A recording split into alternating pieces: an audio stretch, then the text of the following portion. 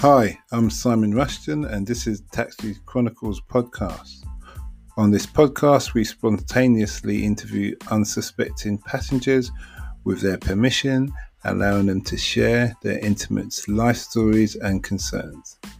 As our slogan states, real riders, real stories. Some riders prefer to be anonymous, while others ask me to tell their story later on. Either way, there are all genuine 5 to 10 minutes stories, so sit back and enjoy this episode. Alright, this is a story, not a story, sorry, a conversation I had with a technician. He flew, I think, from Canada, and what we were talking about generally was driverless vehicles, the technology, the future, the politics involved, public opinion. There's so much. I'm going to try and keep this short. It was a deep, in-depth conversation, and I didn't record this because this was like way when I first started Uber. I just got talking to this guy, interested in what he was doing, and I hadn't started the Taxi Chronicles in that light of things. So, starting off, I don't know if you guys know anything about taxis and driverless cars, but Google and various other companies, Lyft in America, have been doing driverless cars for about since 2018. So coming on 2 years now, or a year and a half, however you want to see it. Some have been quite successful, but the overall problem is that they don't rack up the miles that ideally you need to really to see how successful it is.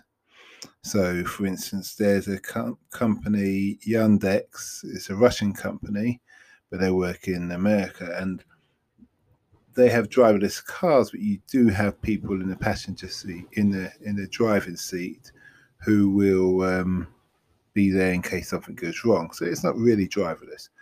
Uber had actually driverless cars, and it killed a 49-year-old woman in Arizona.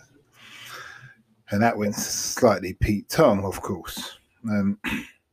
There is a kill switch in many of these cars where it's actually driverless, so you can press to turn off the engine in case something's going wrong. There's a disengagement, which is like a kill switch, where it allows you to carry on driving if you've lost confidence in the predicament you're in at that time. So there are some safety measures. Now, obviously, Americans are very innovative, and we don't have driverless cars here as per yet.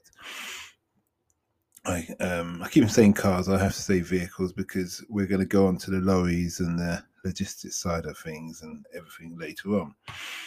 Excuse me. So, Britain, this guy in the car, he has explained me that Britain's concern is if the car goes out. Excuse me. If the car goes out of control, what will happen? Will it stop automatically? And if it can't stop, and there's a woman with a baby and an old person, the car must know to run into the old people instead of the young people. Now that sounds very morbid, very upsetting if you love your grandparents. I believe we all do. But these are these kind of things the British government is saying that they have to be able to answer to them before they're allowed to have these driverless cars on the road. Now, there are driverless lorries now. So what happens is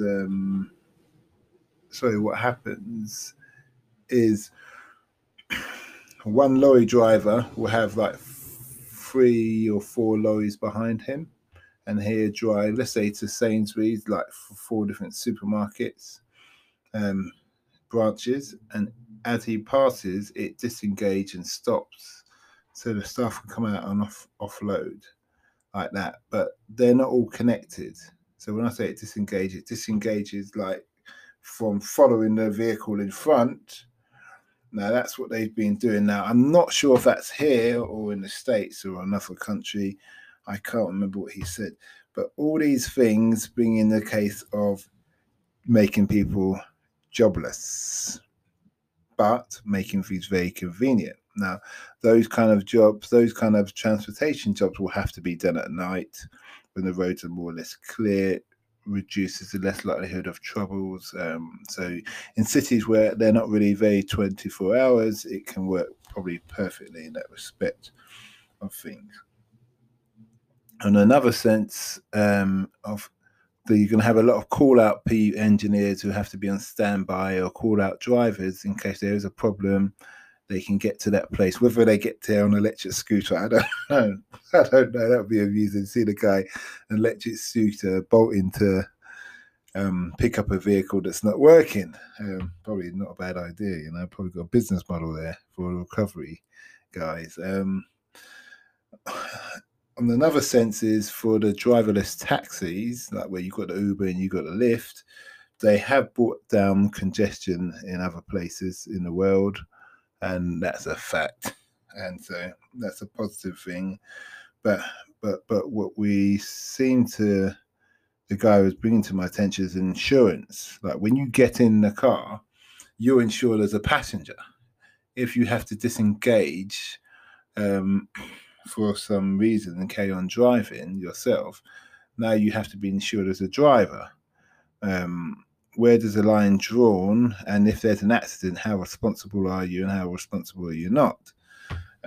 These and these are things that have to be taken into consideration.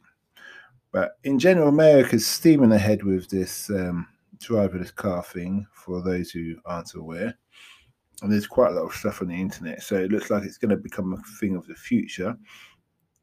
Regardless, what America does today, everybody else does tomorrow in general. Well, and things like that. So, yeah. What it has also taken into consideration for the town planners is the true designs of roads and how safe are they, because there are points where these driverless cars want to turn left and there's no traffic lights and they have to wait for a flow of traffic, a gap in the flow of traffic. If it's rush hour, they'll be sitting there for much longer than normal because they're doing their calculations of what people are, how fast or slow they're driving. This also takes into consideration they can see 250 meters in a 360 direction for distinguishing from human beings to physical objects, and they're taking all this data in and they're storing it. For those who are conspiracy theories, you could say this is something to do with the government, considering I found out from Ed Snowden, not like he's my mate, that the government, Amazon has actually a special government department where they work for the government and collect data and do various other things. So that's another story. I've also seen some of these concept cars with no steering wheels, so that's going to be interesting in the future. But overall, this is something I thought I'd share because it's really interesting, especially the statistics of deciding how to crash or where to crash. One thing that will say why I will say this driverless car thing looks like it's going to work, because they say 51% of millennials don't own a car. They don't see the point in owning a car. They're happy doing Uber around the cities or whatever. They say it's a lot cheaper. You get to your specific location, drop to your location, so there's no problems there. So obviously what young people do today, old people do tomorrow. So that's going to be the future. So we can expect these driverless cars, maybe lorries. So for those who are taxi drivers, for those who are lorry drivers, repair drivers, and these kind of things, consider even garbage, excuse the American term, even garbage or dustbin drivers. It's gonna, your job's on the line here, but there is an element of human error that even the biggest driverless car CEO says that even if in a lifetime we would probably always need a manual person at a wheel based on certain circumstances. Anyway, I hope you like that episode, and feel free to leave comments below. in the link.